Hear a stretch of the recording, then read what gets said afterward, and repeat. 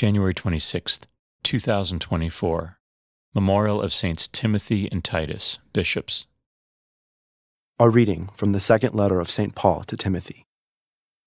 Paul, an apostle of Christ Jesus by the will of God, for the promise of life in Christ Jesus, to Timothy, my dear child, grace, mercy, and peace from God the Father and Christ Jesus our Lord. I am grateful to God, whom I worship with a clear conscience, as my ancestors did, as I remember you constantly in my prayers night and day. I yearn to see you again, recalling your tears, so that I may be filled with joy, as I recall your sincere faith, that first lived in your grandmother Lois and in your mother Eunice, and that I am confident lives also in you. For this reason, I remind you to stir into flame the gift of God that you have through the imposition of my hands. For God did not give us a spirit of cowardice, but rather of power and love and self-control.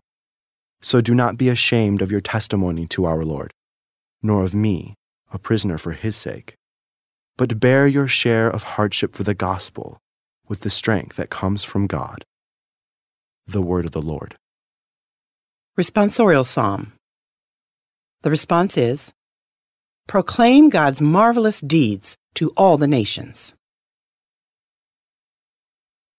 Sing to the Lord a new song.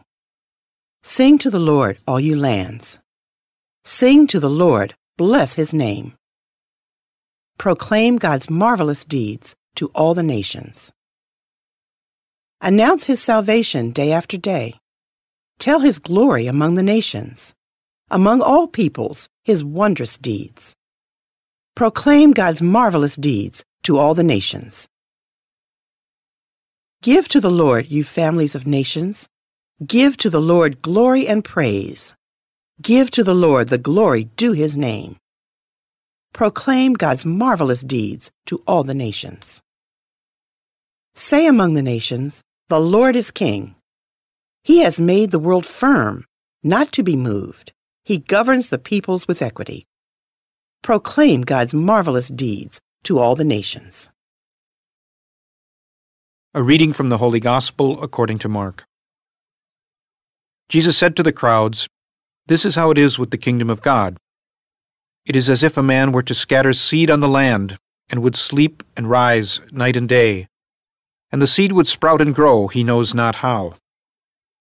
Of its own accord, the land yields fruit, first the blade, then the ear, then the full grain in the ear. And when the grain is ripe, he wields the sickle at once, for the harvest has come." He said, "To what shall we compare the kingdom of God, or what parable can we use for it? It is like a mustard seed that, when it is sown in the ground, is the smallest of all the seeds on the earth. But once it is sown, it springs up and becomes the largest of plants, and puts forth large branches, so that the birds of the sky can dwell in its shade." With many such parables he spoke the word to them as they were able to understand it. Without parables he did not speak to them, but to his own disciples he explained everything in private. The Gospel of the Lord.